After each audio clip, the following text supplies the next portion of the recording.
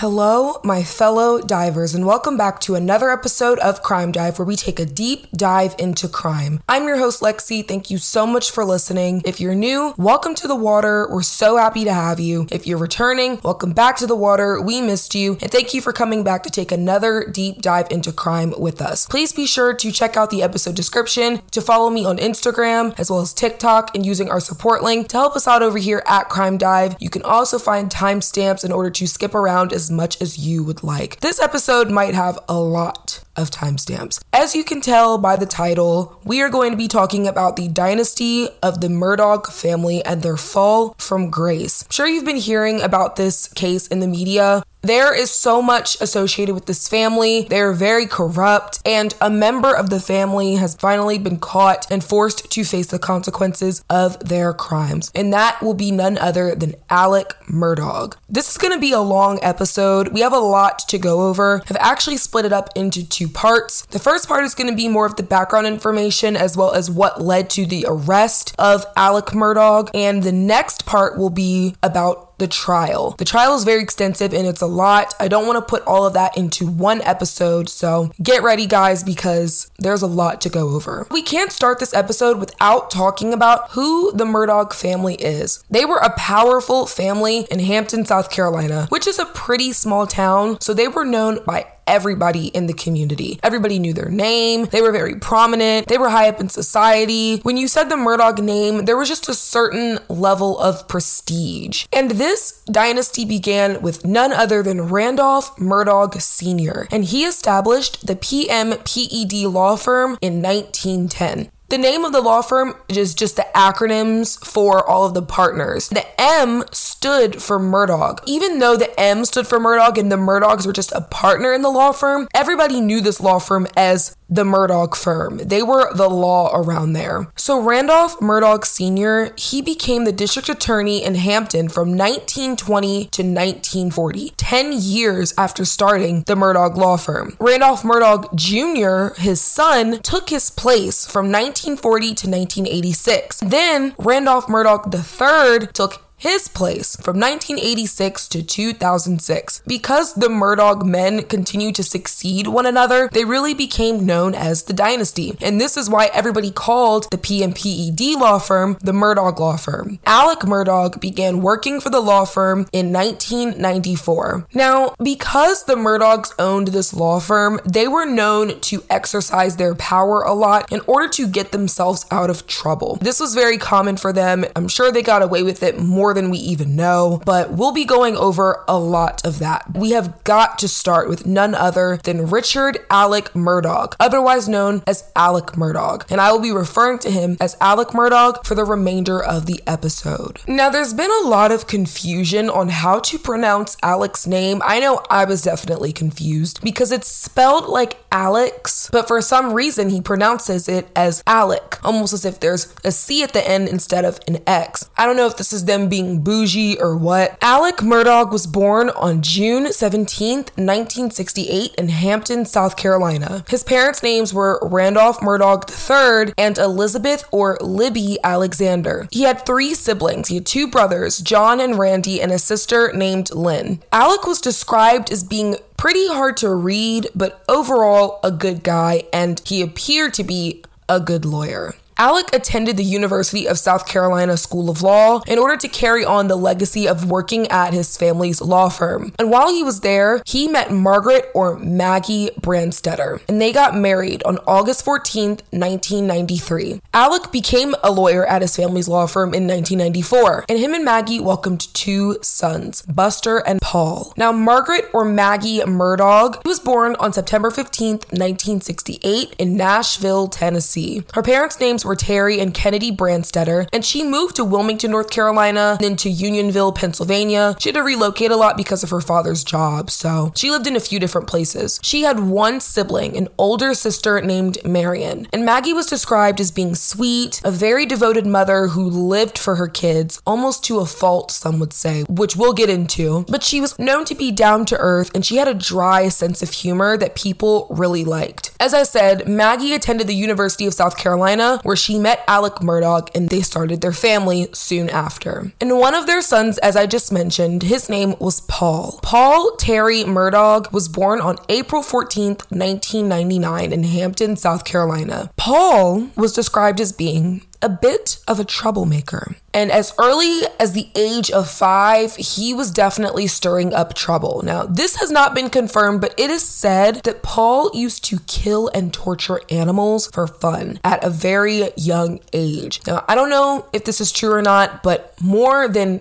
I think 3 people have come out and said this about Paul who knew him when he was a child. Now, as I said about Maggie being devoted to her kids almost to a fault, this had a lot to do with the fact that she struggled to find her voice in the family. The Murdaugh family is male dominated, so Maggie being a woman, it did make it hard for her to establish her dominance, especially when it came to raising her 2 sons. She really struggled to discipline them sometimes because Paul and Buster, they were said to be pretty disrespectful towards adults, almost like they were a little bit entitled. They knew their family had some clout, so they did what they could to exercise it. Paul started drinking at the age of 14, and I just want to say I do not condone underage drinking. He would drink in excess at a very young age, and Alec and Maggie would allow him to do this at their home. They let him do whatever he wanted. And Paul's friends described him as being a very erratic and aggressive drunk. So much so that they had to come up with a name for his alter ego, the guy that he turned into when he became blackout drunk. And this name was known as Timmy. For a long time, people really didn't know much about the Murdaughs. I mean, they kind of had this royal mystique to them. People didn't know a lot about their lives. They just knew who they were and how long they had been around. They had a lot of privilege. But this mystique would soon fade away. An event occurred that would start the beginning of the end for the Murdaugh family. So on February 23rd, 2019,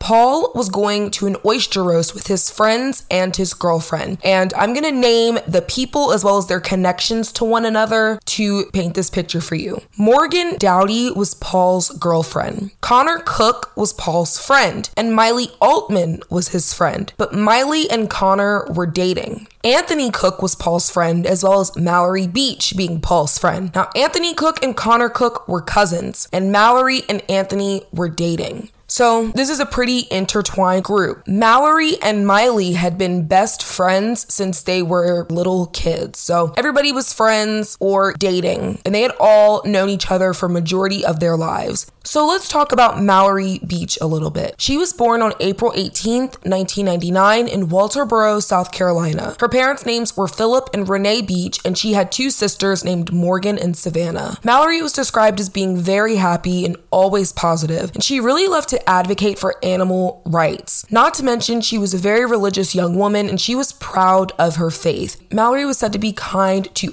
everybody she came across, and she loved her friends, family, and pets more than anything. Mallory graduated from Wade Hampton High School, where she played soccer, and she loved soccer. She loved to be a part of a team, and she was a really great team player, and she always had her teammates back no matter what. Mallory previously attended the University of South Carolina, and in 2019, she was working at a boutique called It's Retail Therapy. So jumping back to February 23rd, everybody decided that they were going to meet at Paul's grandfather's river house, and Paul was going to drive everyone in his father's boat so they could make it to the oyster roast. But before that, they had to go and get some alcohol. Once again, I don't condone underage drinking because at this point, everybody that I'm speaking about is underage. Paul decided to purchase alcohol from a place called Parker's Convenience Store. He was only 19, so he used his brother Buster's ID. Buster was overage and they look almost exactly alike, so this wasn't too difficult for him to do. Paul was seen on surveillance walking back to the truck with the boat hooked up on the back to show his friends that he had bought the alcohol, and he held it up, very excited, almost bragging about the fact that he got the beer. After this, everybody heads to the oyster roast, and Paul is driving everybody on Alec's boat, his father. Throughout the night, the young friends were posting on Snapchat. They were drinking, hanging out at the oyster roast, just having fun. Once again, I want to clarify, I do not condone underage drinking. So around midnight, they all decide to leave the oyster roast in Paul's boat. And Paul decides that he wants to go downtown and continue drinking. Most of them really didn't want to go. I mean, it was getting late. They were tired. They just wanted to go home. But Paul forced everybody to go because he was the one who was driving. But when Paul docked the boat and everyone got off, only him and Connor decided to head to the bar. And they went to a bar called Luther's Rare and Well Done. Miley, Morgan, Mallory, and Anthony, they were clear that they didn't want to go. So they decided to head to a playground and sit on the swings to pass the time. And there was a playground that was near the dock for them to relax and wait for Paul and Connor to come back. At Luther's Rare and Well Done, Paul and Connor are seen on surveillance at the bar taking shots. A short time later, they were seen stumbling out of the bar and they were noticeably drunk. Around 1:15, everyone met back up at the dock and they were seen on surveillance walking back toward the boat. And it was at this point that Mallory was seen for the last time. And her and Anthony shared this really sweet moment together, and you can see it on the surveillance, and they're just giggling and laughing with each other. Just the way they looked at each other, you can tell they had real feelings between the two of them. Now, they had known each other for years, since they were kids, but their dating relationship was fairly new. They had decided to take things to the next level, and they had been dating for a few months. Before everybody got on the boat, Anthony and Paul began arguing. Anthony really did not want Paul to drive because he was way too drunk, and he asked him if he could drive instead. But Paul refused to hand over the keys. Paul was a very stubborn guy. He wanted things his way, and he felt like he should have things his way because he was a little bit more well-known. He had a little bit more money. He definitely used the Murdaugh name and wealth to get what he wanted. Now, it was a very foggy night, and there was low visibility on the water. Not to mention, there were no lights out there. And Paul was very drunk, so this was not a good combination at all for a safe boat ride. As Paul was leaving the dock, he almost hit some nearby sailboats, and everybody was just terrified. And they were just begging him to let someone else drive, but he refused. Paul's girlfriend Morgan decided to go up to him, and she begins fighting with him, telling him, "You need to hand over the keys, and you need to let someone else drive. This is getting ridiculous and out of hand." And it's at this point that Paul spits on her and slaps her in front of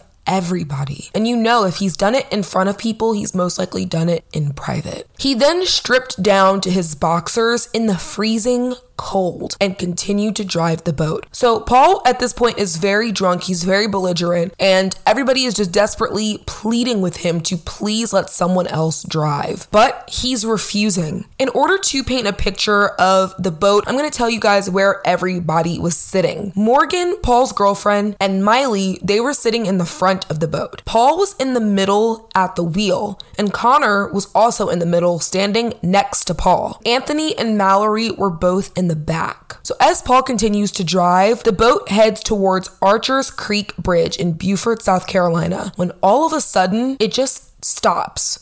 And they're sitting there, floating there. There's no movement. It's this moment of quiet in the night. And suddenly the throttle of the boat was pushed all the way down, and the boat just starts going at full speed ahead. So it goes from being at a complete stop to just shooting forward out of nowhere. And it's at this moment that Anthony decides to grab Mallory. They go down to the bottom of the boat to brace for impact. At 2:20 a.m., the boat crashed into Archer's Creek Bridge. Paul, Anthony, and Mallory were all ejected from the boat. Connor, Miley, and Morgan, they were still in the boat, but they did get hurt. Anthony got out of the water and noticed that he didn't see Mallory anywhere. And he asked everyone, "Where's Mallory?" And they were confused because he was with Mallory. He had been holding her. It was at this point that everybody realized Mallory was missing because Anthony couldn't find her. At 2:26 a.m., Connor Cook decides to call 911. And I'm going to play that call for you here. What bridge is it? Paul, what bridge is this? Paul, what bridge? 911, where's your emergency? Police, fire, ambulance. Hello? We're in a boat crash on Archer Street. Whereabouts on Archer Street? In Archer Street, the only bridge on Archer Street. Archer Street? Archer's Creek. Archer's Creek. What's going on? It's by Paris Island. Right. What's going on? We're in a boat crash. Okay, are you in the water or are you... We're in the boat. All 5 of us are on the bank, but we're missing one person. Right, okay. Please send someone. No, I'm coming. We're coming, okay? Hearing that person in the back desperately screaming for Mallory is so hard to listen to. It's so sad. You just hear a young person who just desperately wants their friend to be found. And the fact that that's what they're thinking about and not their own safety really goes to show how close this friend group was. Around 2:46 a.m., emergency services and a water rescue team arrived on the scene. And Paul, Miley, Morgan, and Anthony were all described as being very intoxicated. Paul was down to his boxers. As I said, he stripped in the boat for whatever reason, and he got pretty belligerent with law enforcement. And I'm sure he felt like he could do this because of who his family was. I mean, his family was the law around there, so I don't think he was too shaken up when he saw police officers. Anthony refused to go to the hospital because Mallory was still missing and they hadn't found her yet. And he was not gonna leave without her. Anthony decided to go back in the water to continue searching for her. And he was just absolutely hysterical, desperately trying to find her. And a deputy had to come and take him out of the water because Anthony was still injured and he didn't want him to get injured even more. It's at this moment that Anthony decides to call his mom. And I'm gonna play that call for you here. Mom, y'all need to come to me for quick. We hit a bridge in the boat. Connor's up. Connor's messed up bad. We can't find Mallory. Morgan's messed up bad. We can't find Mallory. Mom, there's 50 cops here, Coast Guard, everything. We can't find Mallory. It's been 30 minutes, Mom. As you can hear in his voice, he just sounds so distraught and desperately wanting to find Mallory. I mean, I can't even begin to imagine what he was feeling in that moment. Just sitting there on the side of the road, hoping that his girlfriend is going to be found safe. After Anthony gets off the phone with his mom, he sees Paul walk near him and he becomes very upset. And I'm going to play that part for you here. Get that right there away from me. I told him, let me trust. Bro, you f***ing smiling like you're funny. My f***ing girlfriend gone, bro. You think it's funny? Sit down. Oh, you what?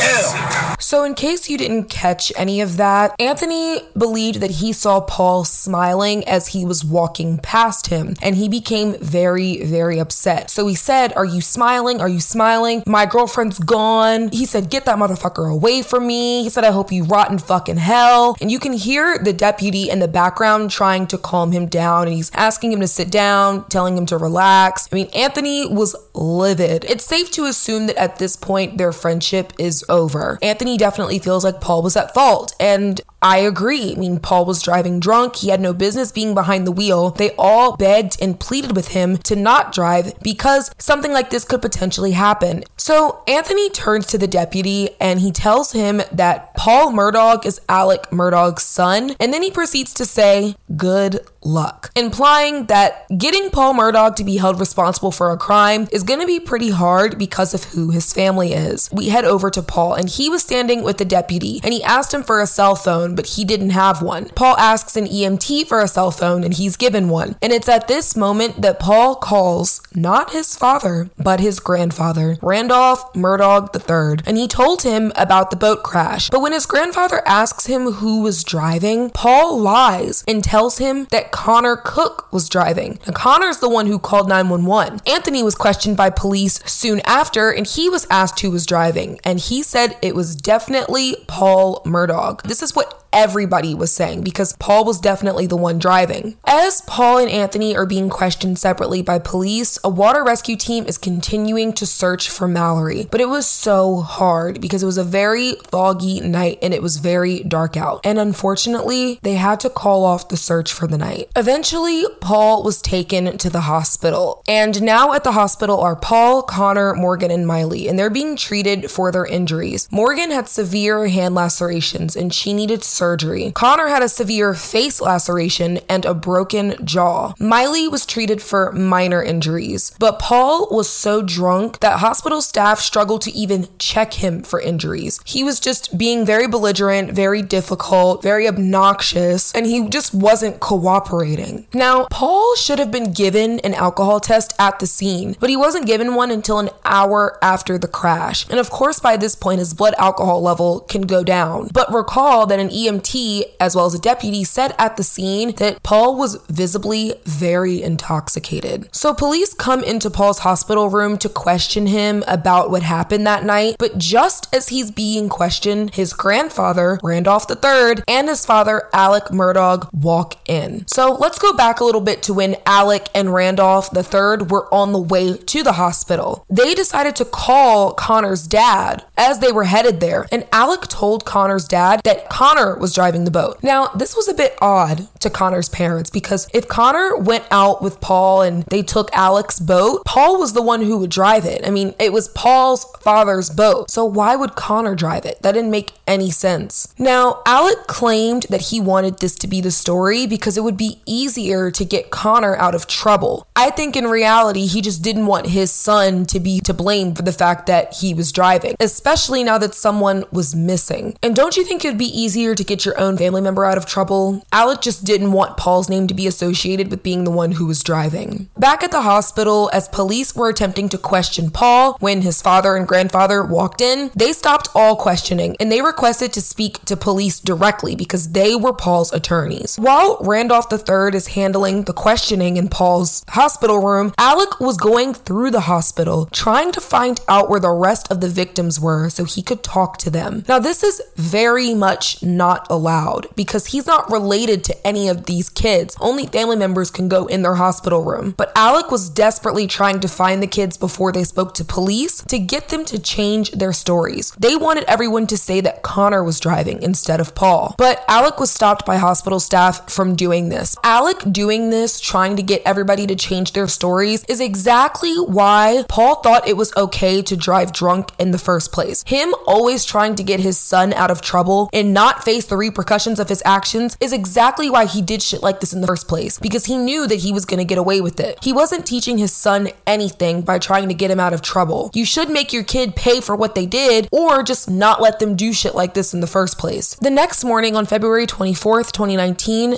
Mallory was still missing and people were very worried. Police decided to expand the search for Mallory and the whole community got involved. Anybody with a boat was helping out. They were using their personal boats to help find Mallory. And this was a small town, as I said, so it was normal for people in the area to help out. I mean, everybody knew everybody. Mallory was one of their own and they weren't going to stop until she was found. Social media posts were made to update everybody on the search as well as organize searches to let people know which areas to concentrate on for that specific day. And Mallory's parents were so upset and they were worried for their daughter, but they loved the fact that the entire community was getting involved. But after a week of searching, the body of 19-year-old Mallory Beach was found on March 3rd, 2019 at 1:45 p.m. She was found by two volunteers who were helping search for her at the Broad River boat ramp in Beaufort, South Carolina, just 5 miles from where the crash first happened. Mallory's cause of death was ruled to be from blunt force trauma and drowning. This was definitely not the outcome that anybody wanted, and her family and friends could not believe that Mallory was gone. Anthony was absolutely devastated. I mean, he was holding on to her right before the boat crashed and they were ejected, and he really felt guilty that he couldn't keep his grip on her. But ultimately, there's nothing Anthony could have done. The speed that the boat was going and the force at which it hit the bridge, it was impossible for him to hold on to her. I mean, he himself was ejected from the boat. I think at that point, the only thing that could have prevented a crash would have been Paul not driving in the first place. Mallory's funeral was held on March 7th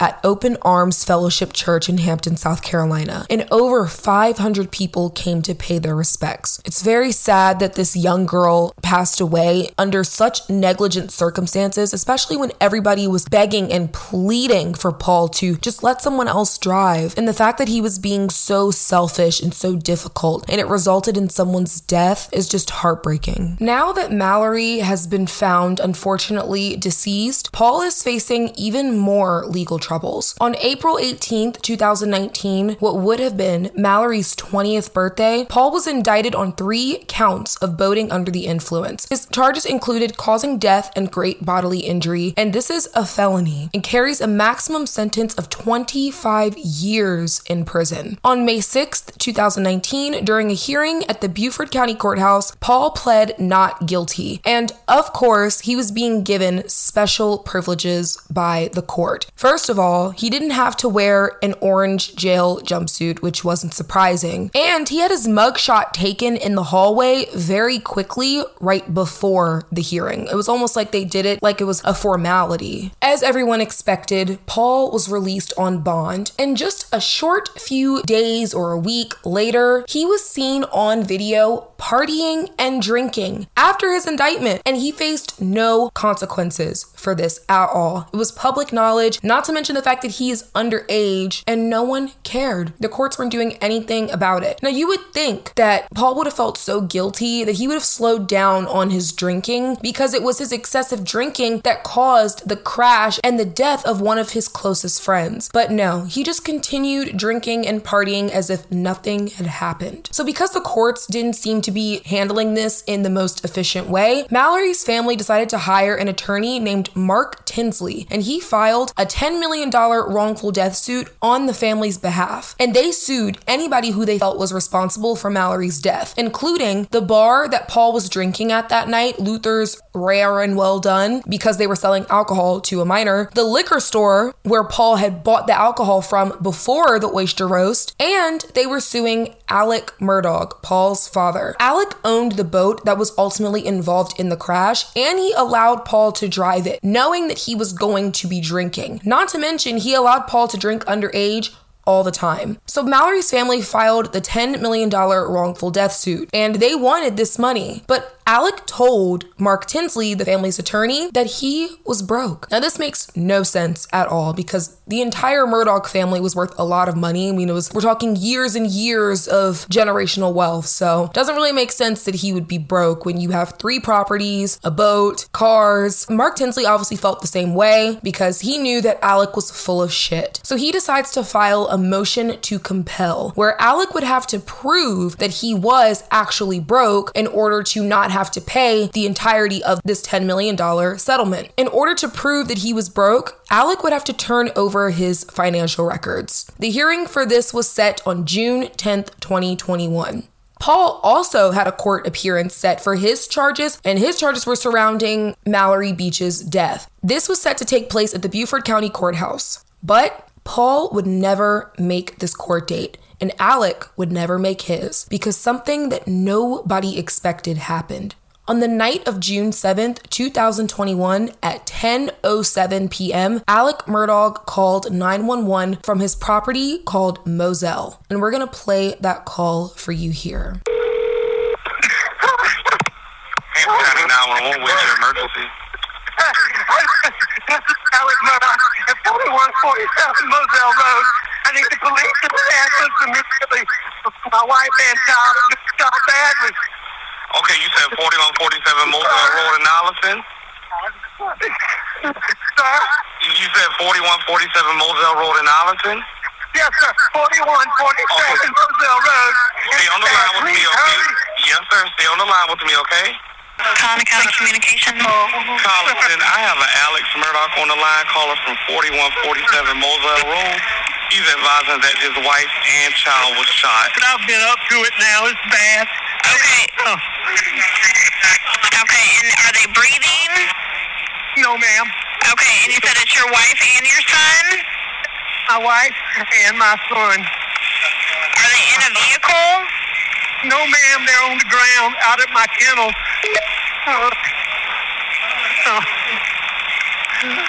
I copy. Okay, and did you see anyone? Okay, is he breathing at all? No, nobody. Is she? Okay, do you see anything? Do you see anyone in the area? No, ma'am. No, ma'am. Okay, and what is your name? My name is Alec Murdaugh. Okay, did you hear anything, or did you come home and find them? No, ma'am. I've been gone. I just came back.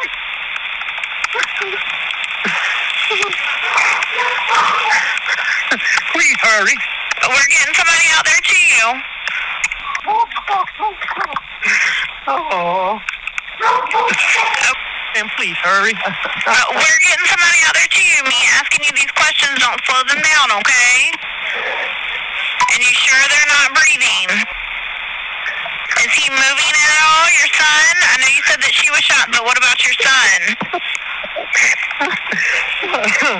Nobody. They're not. Neither one of them's moving. And does anything look out of place?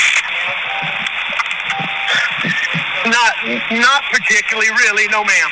Okay. Okay. I don't want you to touch them at all, okay? I don't know if you've already touched them, but I don't want you to touch them just in case they can get any kind of evidence, okay? I'd already touched them trying to get to see if they were breathing.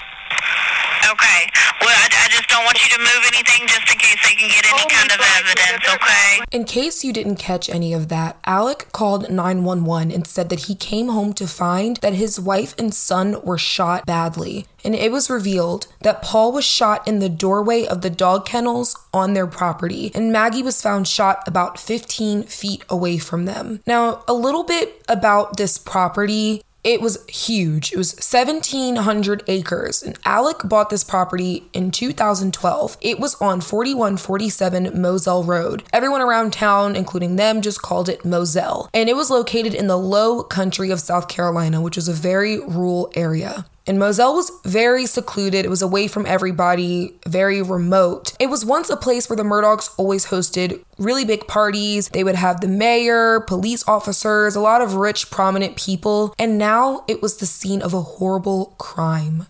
Police arrived around 10:25 p.m. and Sergeant Daniel Green is the first to arrive. And I'm going to play some audio from the body cam footage.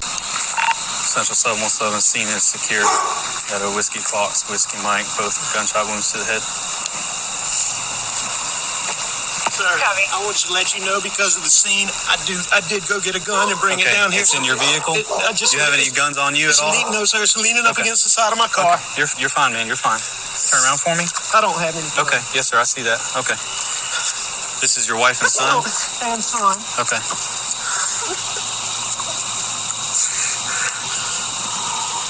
It's bad. It's bad. Check the pulses.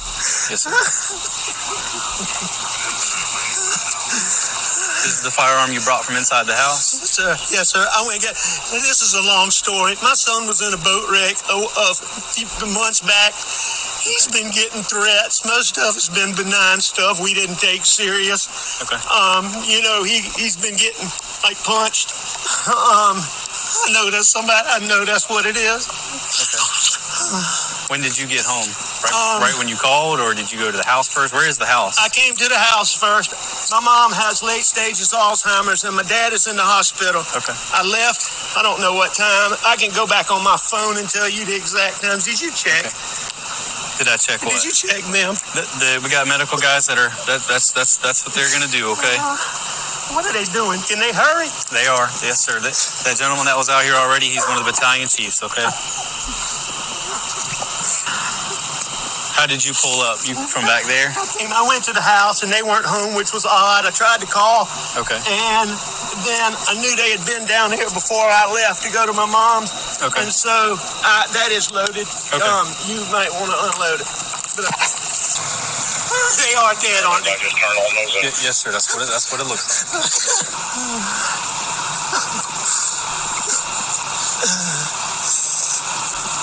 When was the last time you were here with them?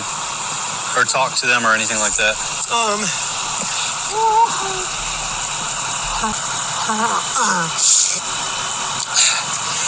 was earlier tonight. I don't know the exact time, but Okay.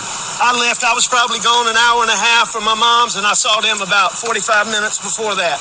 Okay. I rode around with Paul for 2 hours this afternoon in the pickup truck. That's your son, Paul?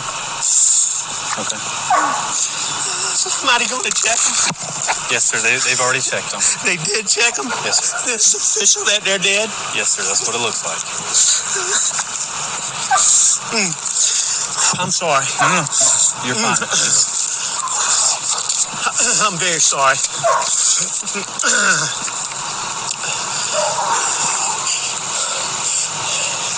Gotta call her parents. What's her name? Her name is Maggie Murdaugh. Margaret Brandstetter Murdaugh.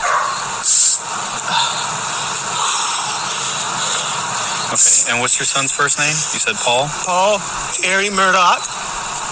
All right, so let's go over this. So Alec first says that he went to go get his gun when he saw that his wife and son had been shot. I'm assuming just in case whoever did it was still there. And almost immediately, before he even asks how Paul and Maggie are doing, he starts explaining a story as to why he thinks they were shot. He goes straight into talking about the boat crash that Paul was involved in and caused, and believed that Paul and Maggie were killed as payback for Mallory Beach's death. And he goes on to say that they've been getting threats ever since her death and that Paul had been getting punched. He didn't really elaborate too much on that. He kind of just said it. It sounded very odd. It was just weird how he tried to give a story and an explanation before anyone asked. He said, "Oh, it's such a long story." And he flat out says, "I know that's what it is." Like, he knows why they got shot. Well, you shouldn't even be thinking about that right now. You should be thinking about, are they okay? It was almost as if he already knew they weren't.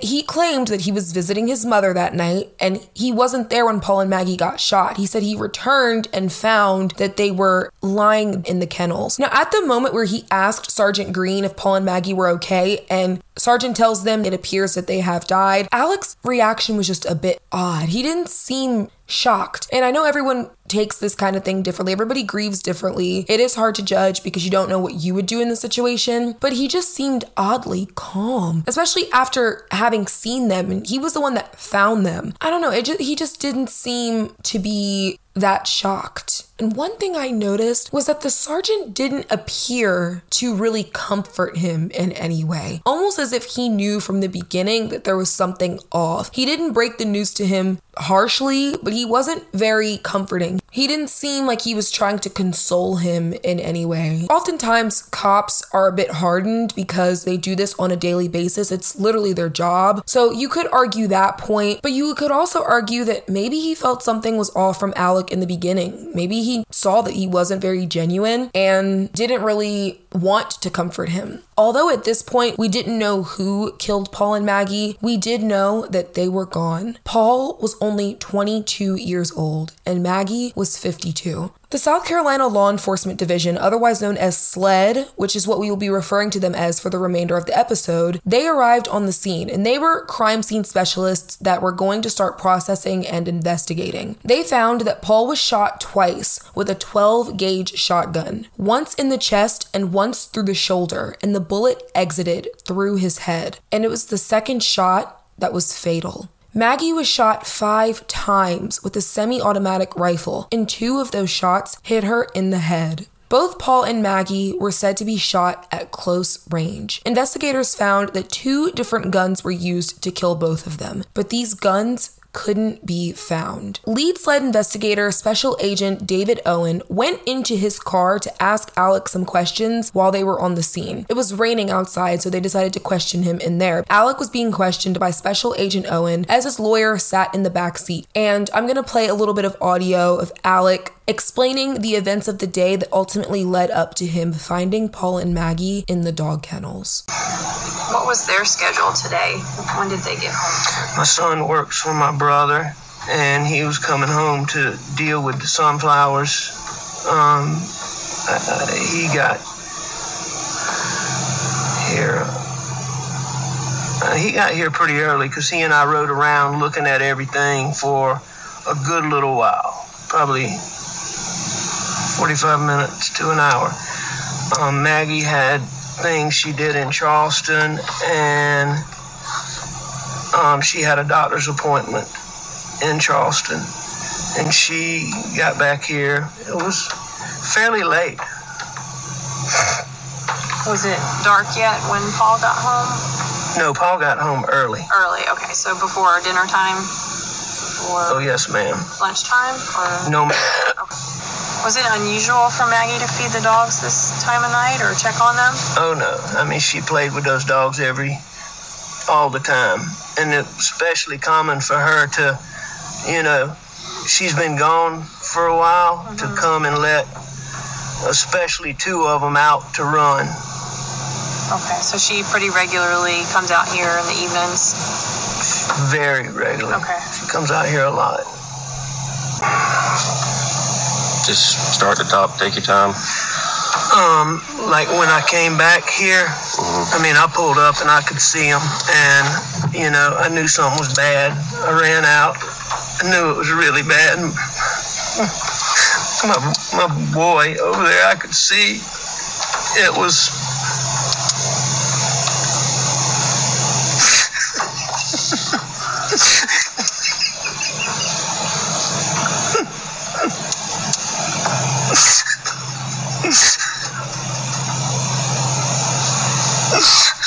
Sorry. And I could see his brain on his...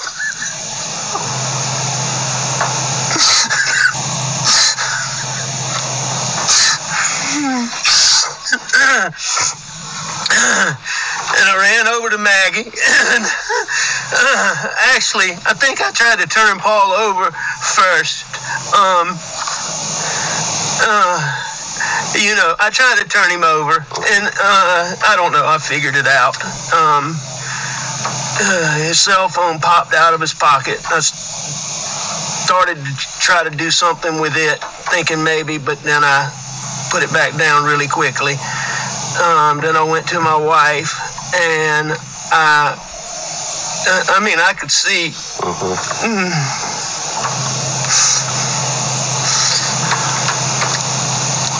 Did you touch Maggie at all? I did. I touched them both. Okay. I tried to do it as limited as possible, but I tried to take their pulse on both of them. And, I called 911 pretty much right away, and she was very good. I talked to her.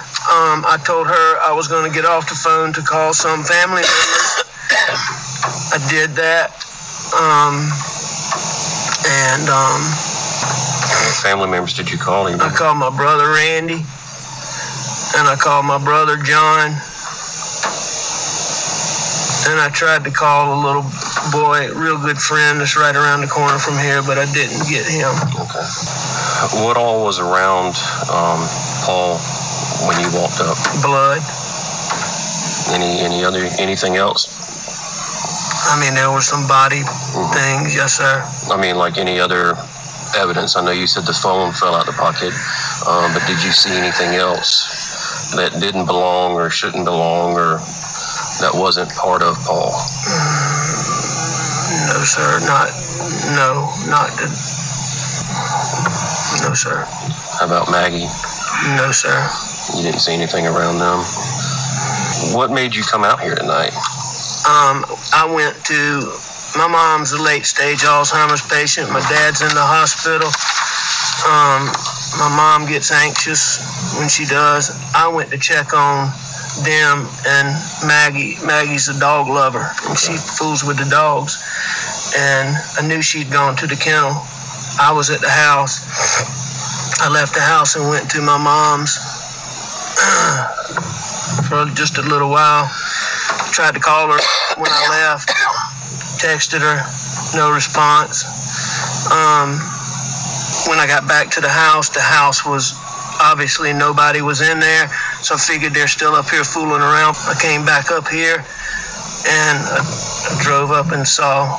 So this was what happened that day according to Alec. Just to sum it up in case you didn't catch some of it, he spent some time riding around the Moselle property with Paul that afternoon for about 45 minutes to an hour. Maggie had a doctor's appointment in Charleston, which was about an hour and a half away from where they lived in Hampton County. Now, Paul worked for John Marvin, which was Alec's brother, and he returned to Moselle after he was done working for him. Maggie arrived at Moselle in the evening around dinner time, and they all ate together. After dinner, Maggie and Paul went outside to check the hunting dog kennels. Alec said that Maggie loved the dogs. She loved going out there to play with them and check on them. So while her and Paul did that, Alec decided to stay in the house and watch TV before falling asleep on the couch. And he said he was asleep for about 25 to 30 minutes. He woke up a little after 9 p.m. and decided to visit his mother, who lived in Alameda, which was about 20 minutes away from where he lived at Moselle. And he goes on to say that his mother, Libby, has dementia and his father was sick in the hospital with cancer. So Alec wanted to go check on her and make sure she was okay because she's known to get pretty anxious. And then he goes on to say that he tried to call Maggie right after he woke up, but she didn't answer. And he said that he called her because she said that she may have wanted to go with him. But when she didn't answer, he didn't think too much of it because she didn't normally go with him and he knew that she would just get back with him. But before he left, he decided to text her. And he said he texted her at 9:08 p.m. telling her that he was going to check on his mom and that he would be right back. When he went to his mom's, he tried to call Maggie again on the way there,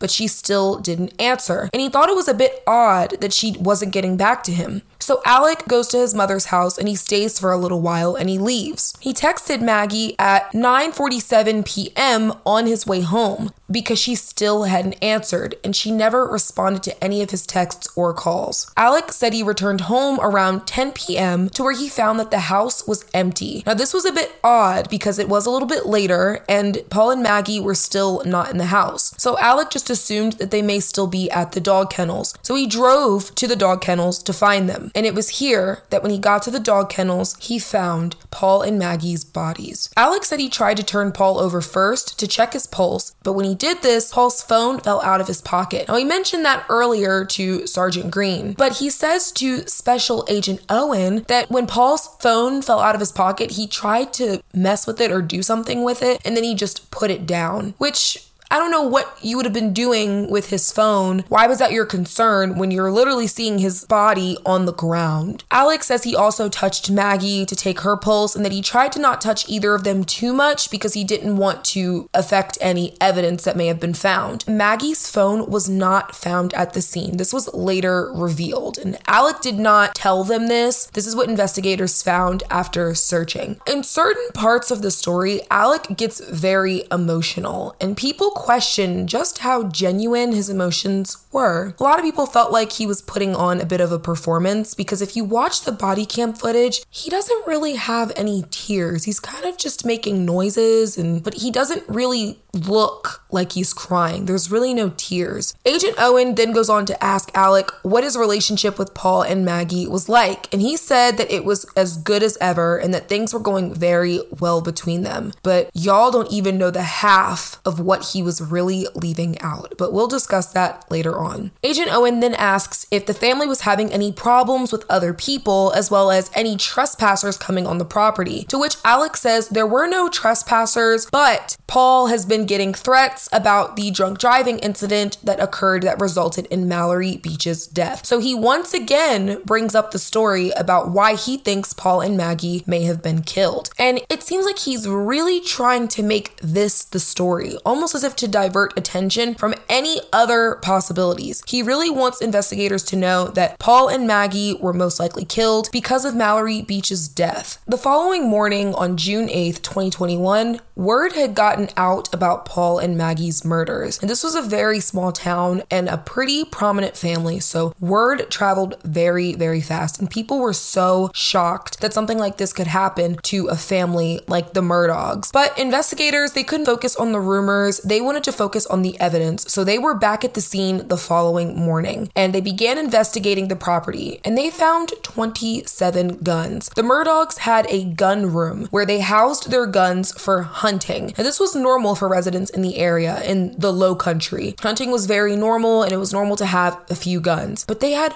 27. It's a lot of guns. SLED investigators continue searching the house with the help of Alec's lawyers. Now, this is very odd. Lawyers are not known to assist in the search of a crime scene, especially because they are tied to a potential suspect. Now, up to this point, Alec was not a suspect, but he is the spouse of one of the deceased victims, and usually the spouse is the first person that investigators look at to rule out. But Alec had not been ruled out yet, so his lawyers should not have been able to search anything. Not to mention, Alec's friends were also there. Now, they weren't helping in the search, but they were literally just sitting, hanging out with the cops. They weren't being told, hey, get the hell off the property. This is a crime scene. And this really reminded me of the JonBenet Ramsey case. If you haven't listened to my episode about that case, go check it out. It's actually my first episode. While JonBenet was missing, the Ramseys were allowed to invite all of these friends and all of these people over to their home, which was an active crime scene, and they were completely contaminating any evidence that could have been found in the home. And it seems like a common theme that high society people with a lot of money, probably some pretty generous donors, they were able to get away with things that most people couldn't. You should not be allowed to have a bunch of your friends over in an active crime scene. Alec was allowed to have his friends in here like it was nothing, but at the end of the day, a crime scene is a crime scene and they should all be treated the same. So when I heard that Alec Murdaugh was allowed to do this, it really did remind me of the Ramseys because they were also very high society people with a lot of money.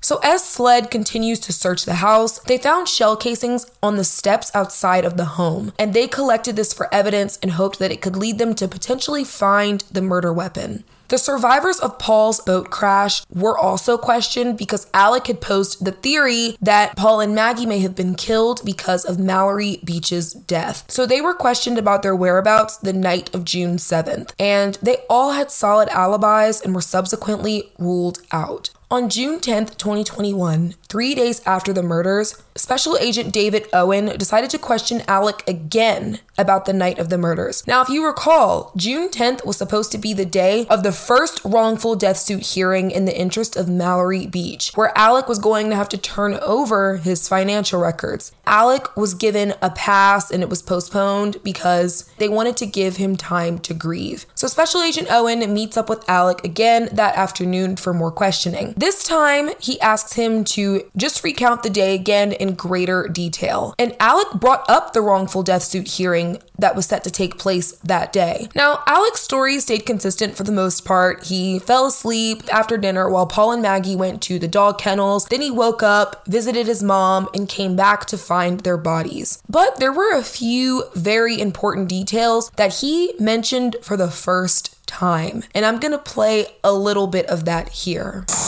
Y'all will just have to look. I'm not sure if I called Paul. Well, and that's why we're getting the phone so we can nail down the times and everything. So I left, I drove. Well, you know, I'm gonna tell y'all this, even though I think it's kind of crazy. You know, I was certain that I heard them pull up. I mean, I was positive that I heard. And people don't just come out there. You know, we don't get like passed through.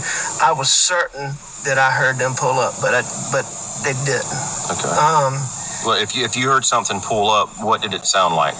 You know, I can't tell you what it sounded like. I just know that I thought that my wife had pulled up, or that Paul had pulled up. Would it have been the buggy that she normally drives, or would it be a car? No. I had the impression that a car pulled up. Okay. You know. And had you woken up by that time, but hadn't left for your mom's? Yep. Okay. But it wasn't much time in between there because I left pretty damn close. It wasn't much time between me waking up and me leaving the house. Okay. And when I went outside, you know,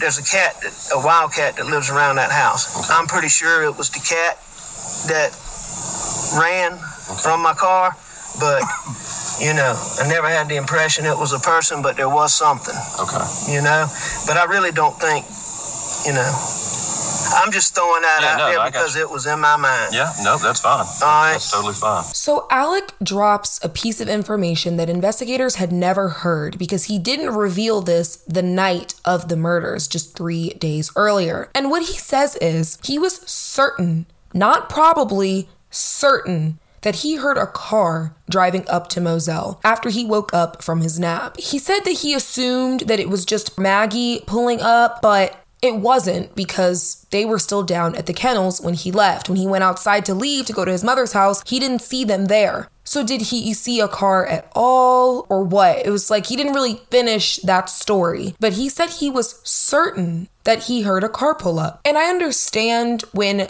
things are happening and there's the heat of the moment. He had first been questioned about Paul and Maggie's murders after he had found them. Sometimes you don't remember everything right away. Things will come to you a few days later once you've calmed down a little bit. But if you were certain that this happened, why would you not mention it that night? And he seemed pretty calm when he was in the car being questioned by investigators. He seemed to remember a lot of things. So how did you not remember to mention this? Then he goes on to say that, oh, there's a wild cat that lived next door. I heard something. It could have been the cat. I didn't think it was a person, but now I don't know because, his wife and son have now been killed. And he said, I'm just throwing things out there. It's like, I'll say, what do you mean a wild cat? It sounds like he's just trying to find anything to say that this was an intruder. This was somebody outside of the home. The things that he's throwing out there either make no sense or he definitely would have mentioned much sooner. Alec then goes on to tell Special Agent Owen that on his way to his mother's house, he spoke to his brother John, his son Buster, and his best friend Chris Wilson. I don't know about you, but if I wanted to give myself a solid alibi after I had committed a crime, I would call as many people as I could to let them know, oh yeah, I'm going to my mother's house. You called these 3 people at 9 o'clock at night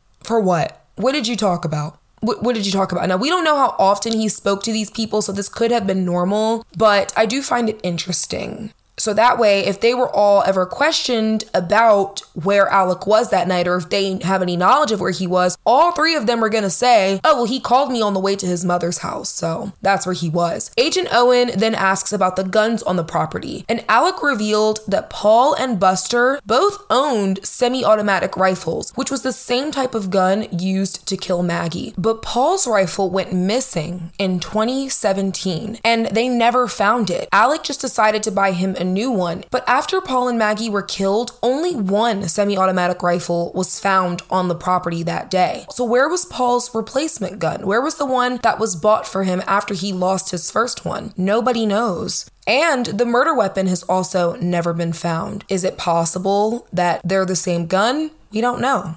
Just a few hours after this interview, Alec found out that his father, Randolph Murdaugh III, had passed away. And he, Paul, and Maggie were all buried that weekend. Now, I understand Randolph Murdaugh's death was expected because he had been sick for a while, but it was said that he was getting a little bit better and that his condition was improving. So it was really unfortunate and really sad that all 3 of them had passed away within the same week. Just 2 weeks later, SLED announced that they were reopening an investigation from 2015 surrounding the death of a 19-year-old boy named Stephen Smith. They decided to open this case back up because of evidence they found while investigating Paul and Maggie's murders, but this evidence has not yet been made public. It must have been a pretty strong connection for them to open up a case that was 6 years old. So let's talk about the life and death of Stephen Nicholas Smith. He was born on January 29th, 1996 in Hampton, South Carolina. His parents' names were Fred and Sandy, and he had 3 brothers and 2 sisters. One of his sisters was actually his twin, and her name was Stephanie. But Stephen did lose one of his brothers at a young age. Stephen was described as being outgoing, he was witty, very funny, and had a lot of ambition. Stephen was also very fearless because he was openly gay and was not afraid to be himself. Now, it's very hard to be openly gay in the rural South, especially a place like Hampton County, because it's a very conservative area and a lot of people didn't agree with homosexuality. But Stephen didn't let this stop him from living in his truth and being who he was. Stephen had graduated from Wade Hampton High School, just like Mallory, and he was currently attending Orangeburg Calhoun Technical College, otherwise known as OC Tech, before he passed away. He was studying to become a registered nurse, and this really shows how caring and selfless he was, that he wanted his life's work to be taking care of people. Stephen also had aspirations of becoming a doctor, but unfortunately, he would never get to live out these dreams. On July 8th, 2015, a little before 4 a.m., a 911 call was placed by a man headed to work early that morning, and he said that he found somebody laying out in the middle of Sandy Run Road. Law enforcement arrived at the scene, and they found 19-year-old Stephen Smith lying dead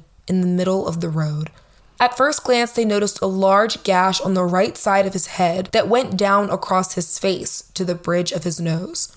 His shoes were tied loosely and were still on. His clothes were intact, with no rips or tears, and his phone was still in his pocket. His body was found right in the middle of the road. So these are very important details that I want you to keep in mind. Stephen's car was found 3 miles from where he was lying in the road, and the gas cap was off. His wallet was also found to still be in the car. But what responding officers noticed that they didn't see was any vehicle debris or glass in the road. They also didn't see tire marks to indicate that whoever had hit him had slammed on the brakes or skid off the road. Officers determined that there were no injuries on Stephen that were consistent with him being struck by a vehicle. In fact, his injuries were more consistent with being hit by a linear object across the face, such as a baseball bat or a crowbar. After going over all of this evidence, police concluded that they saw nothing that indicated Stephen had been struck by a vehicle. A medical examiner determined that his cause of death was due to blunt force trauma to the head, and the manner of death was homicide. By the time Stephen had been found, his family didn't know. They didn't know where he was at all. He had been missing at that point for a couple days, according to his mother. But when Stephen's family was summoned to the sheriff's department, they were told that Stephen's body was found and that he had been killed by a gunshot wound to the head. Later that same day, Stephen's manner of death was changed from a homicide to a hit and run. People were a bit confused by this, especially Stephen's family, because they had just been told that he had been killed, and now they're being told, oh, never mind, it was a hit and run. So it seemed a bit off to them. This conclusion also seemed very off to Highway Patrol Officer Michael Duncan. He was a part of the initial investigation of Stephen's death, and he could not believe that they changed the manner of death so abruptly, especially when there was no evidence suggesting that it was a hit and run. And he just felt like something was off. So he decided to go to the mortuary where Stephen's body was being held and have a second look, just to make sure he didn't miss anything. But he stood firm that he found no injuries on his body other than the head wound, and he did not think that this injury was consistent with a hit and run. When I told you to keep those details in mind, Stephen's body was found right in the middle of the road. If he had been hit by a car, he would have been thrown off to the side of the road. Think about it. If he was walking in the middle of the road, which his sister came out and said he never did, he would have been thrown to the side of the road. And if he had been walking on the side of the road in the first place, he wouldn't have been hit in the middle of the road unless the car was coming from the woods or something. It doesn't make any sense. There was also no glass or anything in the road to suggest that he had been hit by a vehicle hard enough to be killed. There would have been some sort of glass, a side view mirror, there would have been anything to indicate that, but there wasn't. As Officer Duncan continued to investigate Stephen's death further as a homicide instead of a hit and run, he started receiving some pretty interesting phone calls. And these phone calls were from someone that he didn't know.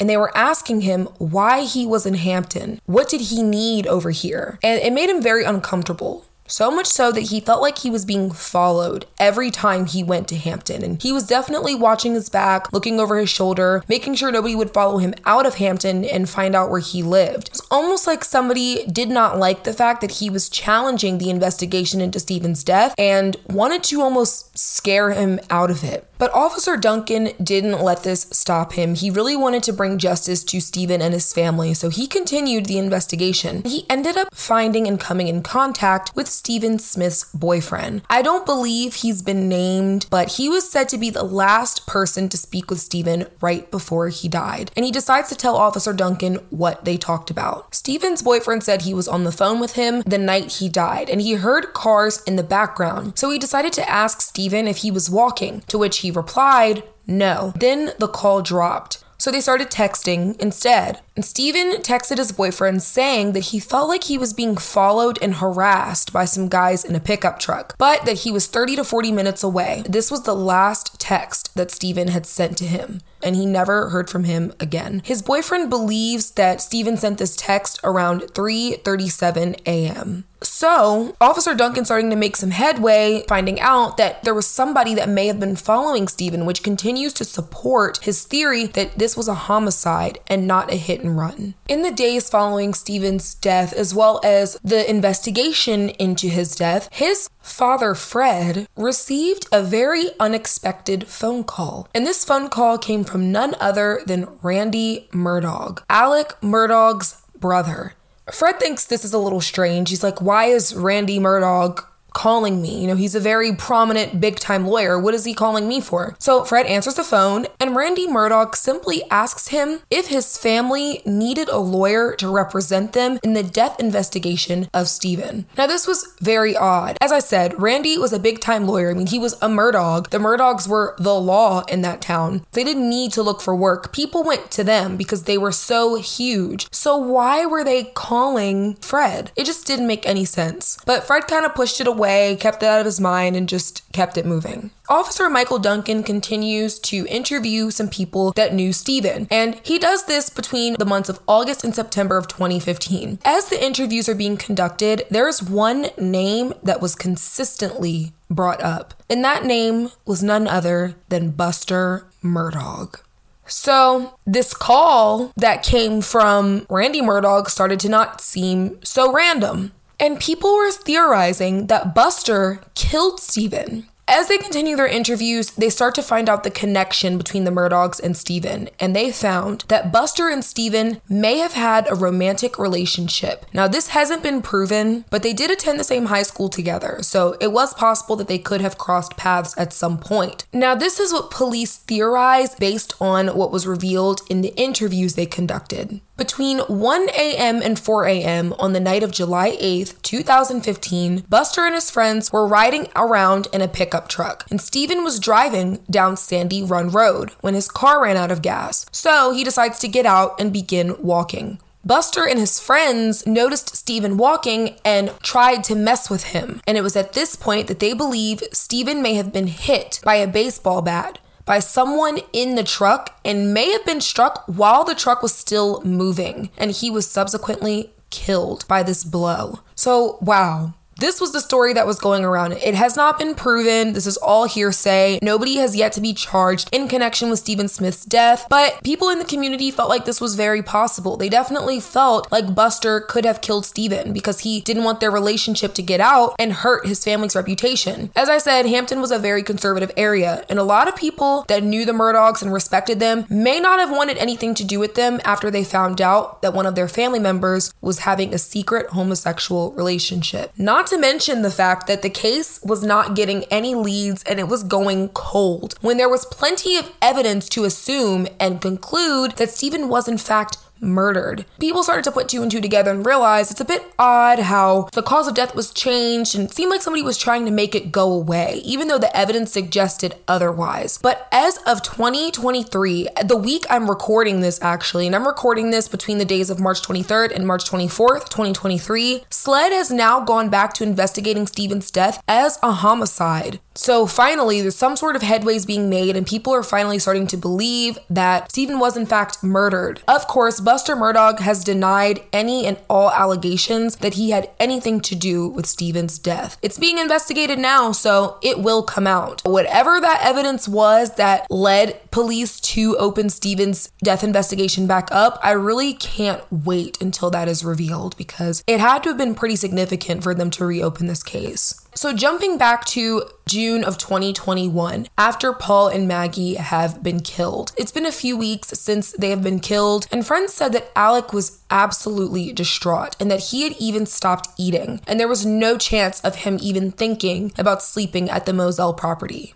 As investigators are looking into the case, they have to look at everybody. And they begin digging deep into Alec's past. As you all know, if you're a true crime listener, you know that the spouse is always the first suspect. They're the ones who tend to have the most to gain from their significant other passing away. So they're always questioned and looked at first. So investigators start looking into Alec's past, and they found that his family's law firm, PMPED, that he worked for, had launched a secret investigation into his finances when they noticed some missing payments, and they decided to find out what else he was hiding. Now recall, Alec had the Mallory Beach lawsuit hearing coming up where he was going to have to turn over his financial records. So if there's missing money, there's potentially a paper trail to that. So he didn't want to turn over his records because he knew he was going to be exposed. The day of June 7th, 2021, while Alec was at work before he returned to the Moselle property and rode around with Paul, he was confronted by the CFO of the law firm, and her name was Jeannie Seckinger. She came to him asking about this missing money, but that same night, Paul and Maggie were murdered. And a lot of people don't think this was a coincidence. After Paul and Maggie were murdered, Alec became a victim. I mean, he lost his wife and his son at the same time. People were not worried about the money that he stole for the time being. They wanted to give him time to grieve. So the investigation into his finances was held off. The hearing for Mallory's death lawsuit had been rescheduled. Everyone wanted to give Alec time to grieve the loss of Paul and Maggie. Now, law enforcement wasn't saying much about Paul and Maggie's murder investigation, so a lot of people didn't know that this had been discovered at the time. But because of this, rumors spread like wildfire, and people were very in the dark. So they just begin, you know how people do in small towns, they just begin coming up with their own theories because they're not being told anything. But investigators really felt like they had a motive for Alec to commit these murders when they continued to dig into his financial past, and there was a lot there. As they began to dig, they came across a death settlement suit for Gloria Satterfield. Gloria Satterfield was a housekeeper who worked for Alec and Maggie Murdaugh for over 20 years. Gloria Harriet Satterfield was born on February 8th, 1961 in Hampton, South Carolina. She had two sons named Brian and Anthony went by Tony, and I will be referring to him as Tony for the remainder of the episode. Gloria was a single mother who worked really hard to raise her sons. They were her whole world, and she was a great mother. When she became the Murdaugh family housekeeper and nanny, she made sure that she never missed a day of work. She would even work while she was sick because she wanted to do what she could to support her boys. And she worked for the Murdaugh family, as I said, for over 20 years. And she was very close to them, specifically Paul Murdaugh. Her and Paul had a very special bond. She had helped raise him from the time he was 1. So she was very close to him, and she loved Paul and Buster like they were her own kids. But unfortunately, tragedy struck on February 2nd, 2018. Maggie Murdaugh called 911 from the Moselle property at 9:24 a.m. And I'm going to play a little bit of that call for you here.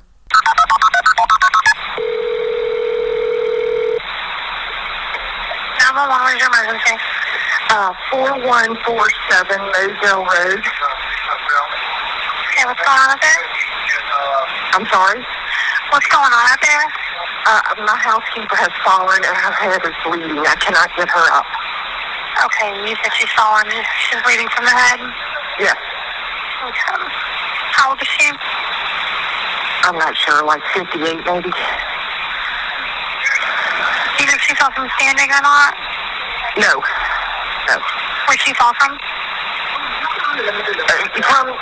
She fell going up the steps, up the brick steps. Okay, so she outside or inside? Outside. Okay. How many steps is there? 8. Okay, is she on the ground or is she up near the top? She's on the ground. She's on the ground. Is she conscious? No, not really. Is she awake at all? Yes. Okay. Is she just not like responding appropriately, but she is awake? Man, she's not responding. Okay, I've already got them on the way. Me asking questions does not slow them down, ma'am. Knowing if she's conscious is one of the things that the medic needs to know. If she's responding at all to you. No.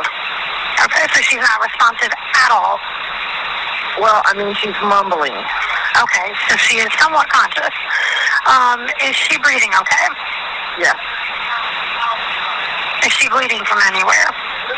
Yes, her head. Okay, are you guys able to control the bleeding? No. Can you put a clean rag or anything on it?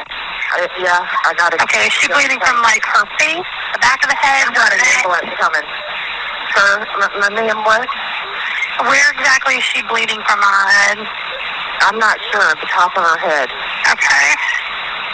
Oh, what happened? She just fell back down. Can I get off the stairs so I can go down there? Can I have your name and phone number? Or are you able to bring the phone down by her? What? Are you on a cell phone where you can walk down there and talk? Cell phone. No. Okay, can you bring it with you so we can ask her some questions about what kind of pain she's having?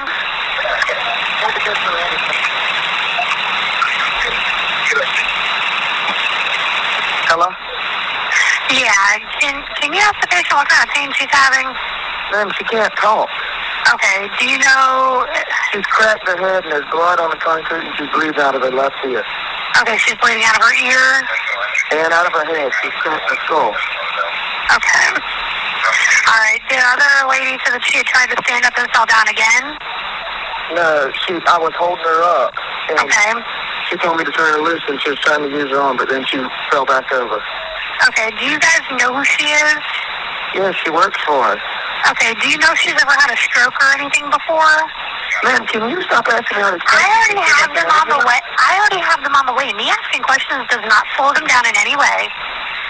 These are relevant questions that I have to ask for the ambulance. Now, in case you didn't catch any of that, Maggie Murdaugh called 911 to report that her housekeeper, Gloria Satterfield, had fallen at her home and that her head was bleeding and she couldn't get up. Gloria was said to have tripped up 8 brick stairs on the outside part of their home and that she was unconscious. Maggie found her and Paul was home at the time, and you can kind of hear the switch off from Maggie's voice to Paul's voice after a long pause. And I thought it was interesting how the switch came after Maggie was asked by the 911 operator to hold the phone up to Gloria to see if she could tell what kind of pain she was in. Maggie had said that she was unconscious, but then she said, well, she's mumbling. So the 911 operator asked to speak with her. And it was at this point that Maggie completely ignored her question and just handed the phone off to Paul. And they both sounded pretty irritated and annoyed with the 911 operator for doing her job. She has to ask those questions so that way the EMTs have as much information as possible when they arrive on scene, so they can start thinking of ways of how they're going to have to treat Gloria. But Maggie just sounded very annoyed, very irritated, and the 911 operator kind of checked her. She was like, me asking you, she did the same thing to Paul too. She said, me asking questions doesn't have anything to do with them being on the way or not. I just am relaying this information to them as they're on the way. Maggie sounds very matter of fact. She doesn't sound extremely concerned or to be panicked or in a rush. She just kind of sounds like she was almost forced to call 911 so it wouldn't look bad. That's the vibe I was getting. Because when the 911 operator asked her if Gloria was conscious, Maggie said, no, not really. Almost like someone asked her, is it cold outside? No, not really. I just feel like those aren't the kind of words you use when you're describing somebody that may be dying right in front of your eyes. Paramedics arrived and Gloria was rushed to the hospital and placed in the intensive care unit for weeks. She suffered a brain bleed, a traumatic brain injury, as well as cracked ribs. While Gloria was in the hospital, she had a few visitors, but noticeably absent from the hospital was Alec Murdaugh. He never visited Gloria the entire time she was in the hospital, and Maggie only visited once. And she worked for this family for over 2 decades and helped them raise their kids. And they only came once. Alec didn't come at all. But one person who did come to visit Gloria and visited her regularly was her best friend, Linda. Linda recounts a time when she visited Gloria and claimed that she moved while she laid in the hospital bed. Gloria then tried to take off her breathing mask, but she couldn't. And Linda believes that she was trying to tell her something, but she couldn't speak. Now, I don't know about you guys, but I wouldn't take away my ability to breathe unless I had something very important to say. And to this day, Linda still feels like Gloria was trying to tell her something. But unfortunately, she would never get the chance. Gloria passed away on February 26th, 2018 from her injuries, and she was only 57 years old. And her family was absolutely devastated. I mean, her sons were just so shocked that they had lost their mother so suddenly. Gloria's manner of death was ruled to be natural instead of accidental, but no one ever questioned it. Now, of course, small town, Hampton County, there were rumors flying about what happened and how Gloria may have fallen down the steps. Now, the story that Maggie gave was that she tripped and fell, but there were rumors that Gloria was pushed and that she may have been pushed by Paul. Paul's girlfriend Morgan came out and said that Gloria had found his drugs while she was cleaning the house and said that she was going to tell his parents. And people believed that Paul became paranoid about getting in trouble for this and decided to push her down the stairs so she wouldn't be able to tell. Now, this hasn't been proven. This is all hearsay, but her death is also being investigated, so it will come out at some point. The Murdaughs were in attendance at Gloria's funeral, and Alec Murdaugh this time decided that he had the time to show up. He went up to her sons, Brian and Tony, and apologized to them for his dogs contributing to their mother's death. What he told them was that Gloria tripped over his dogs and said that he felt responsible for this. Now, Maggie didn't mention this in the 911 call, at least not from what I heard, and there were no dogs in the background. And now, if you recall from the body cam footage audio that I played for you earlier, where Alec was speaking to detectives the night Paul and Maggie were killed in 2021, you can hear the dogs barking in the background a lot because they were hunting dogs, they were pretty rambunctious, so they were being pretty loud. But there were no dogs heard in the 911 call. So it's a little bit interesting that this was suddenly the story. And Maggie, as far as I heard, never mentioned any dogs being involved. Alec decided that because he felt liable for Gloria's death because they were his dogs, he said that he was going to sue himself on the boys' behalf so that they could get some money and be taken care of. He decided to set them up with a lawyer who could file a wrongful death suit against the Murdaugh estate, and he told them to just sit back and wait for the settlement money and that he would take care of everything. But this money never came. Jumping back to when investigators first began investigating Gloria Satterfield's death settlement in 2021 after Paul and Maggie were killed, there were some things that made them look into this settlement. And one of them was the fact that the amount that the family settled for was oddly small. It was only between $500 and $5,000. And given Gloria's age and the way she died, the settlement would have been worth way more than that. In reality, it was worth around $4 million. And the most that the family had won was $5,000. Now, mind you, they didn't even get this money, but the lawsuit says that it was settled and that the family received the payment. But in reality, whoever filed this lawsuit decided to withhold this information from the family and pocket the remaining amount, which was well over $3 million. Gloria Satterfield's sons didn't know anything about this. Brian and Tony were completely left in the dark. They didn't even find out how much money they were really owed until they read a newspaper article. The money never came, and they never heard from Alec about it again. So you may be asking, how did he do this? How did he get away with this? Well, hold on tight, everybody, because I'm going to explain it. And I really want you to follow me here because the way he did it was just so sneaky, so sneaky. He knew exactly what he was doing. And it's pretty shocking. So back in 2015, Alec Murdaugh opened up a personal bank account with the Bank of America, and he named this account Forge. Now, Forge was not just the name of Alec's bank account. Forge is also the name of a consulting firm based in Atlanta that handles settlement cases for deaths or personal injuries, just like Gloria Satterfield's. Alec purposely named his personal bank account after this consulting firm to trick people into thinking payments from these death settlements were going to Forge Consulting, when in reality, they were going to his personal bank account under the same name, and he was pocketing this money.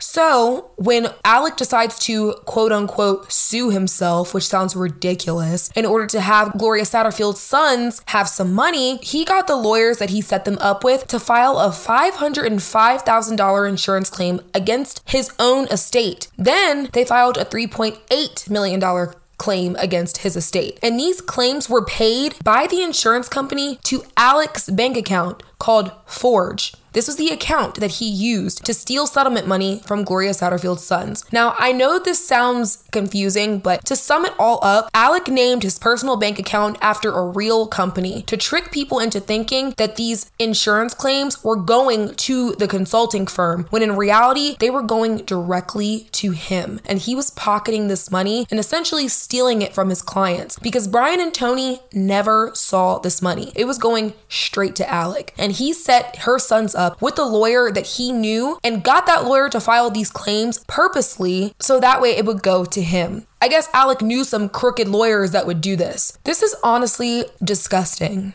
You had this devious plot devised for who even knows how long. I mean, it must have been pretty quickly if he brought the idea up to Gloria's sons at her funeral. Is that what you were thinking about? He wasted no time trying to deceive Brian and Tony, and they had just lost their mother. Not to mention, their mother worked for you for over 20 years and helped you raise your kids. And when she died, all you were thinking about was how you could steal from her grieving family. It makes you wonder if Gloria's death wasn't an accident at all. And maybe this was planned the whole time, because this plot was just way too devious. There's no way he just thought of this in a couple days. But this hasn't been proven. So this was just one incident of Alec stealing from his clients. September 3rd, 2021, Labor Day weekend comes about, and SLED is continuing to investigate the deaths of Paul and Maggie Murdaugh. Alec's law firm had been doing their investigation as well, but at this point, they felt like they had enough information to officially confront Alec yet again about all this missing money that they couldn't find that was supposed to be for his clients. And as I said, they had held off because Paul and Maggie had passed away and they wanted to give him time to grieve. But by this point, they had to confront him. It had been about 3 months and they had to know what happened to this money. So Alec was confronted by his brother, Randy, who also worked for PMPED, as well as another partner of the law firm. And they pretty much told him they knew about his years of lying and stealing money, and they forced him to resign. Now, this is really embarrassing because Alec's family founded this firm in 1910 and he stole from it. The next day, Saturday, September 4th, 2021, Alec decided that he wanted to come clean to his best friend, Chris Wilson, one of the people that he was on the phone with the night Paul and Maggie were murdered. Now, he actually stole from him too. I'm not going to get into a whole lot of detail about it for the sake of time, but pretty much he convinced his best friend to write a check of over $700,000 and send it directly to him instead of his firm. Then Alec decided to give the check back to Chris, but $100,000 was missing from this original amount, and Chris had to come out of his own pocket to cover it. So he stole from his best friend too. But Alec decided that he wanted to come clean about stealing. He had to get it off his chest, and he decided to tell Chris that he had been stealing from his law firm and his clients for years. But he also revealed to him that he had been addicted to painkillers for over 20 years. Now, Chris was just absolutely shocked. He couldn't believe that Alec was telling him this. He had no idea. I think he started to suspect that there was something fishy going on when he actually stole from him, but to hear that he'd been stealing from his clients, he was just floored. He couldn't believe it. But later that day, things would only get crazier. When Alec called 911 at around 1:34 p.m. to report that he had been shot. I'm gonna play that call for you here. Hampton County 911, where's your emergency? On Salkehatchie Road. Okay, what's the address on Salkehatchie Road? I'm by the church. What church? What church are you talking about? I don't know the name of it with the red roof. Okay, what end of Salkehatchie Road? Because I don't know what you're talking about. At the Hampton County side. Okay, what's going on? I got a flat tire, and I stopped, and somebody stopped to help me, and when I turned my back, they tried to shoot me. Oh, okay. Were you shot? Yes, but I mean, I'm okay. You shot where? Where were you shot at? Huh? Did they actually shoot you or they tried to shoot you? They shot me, but... Okay, wait, you need EMS?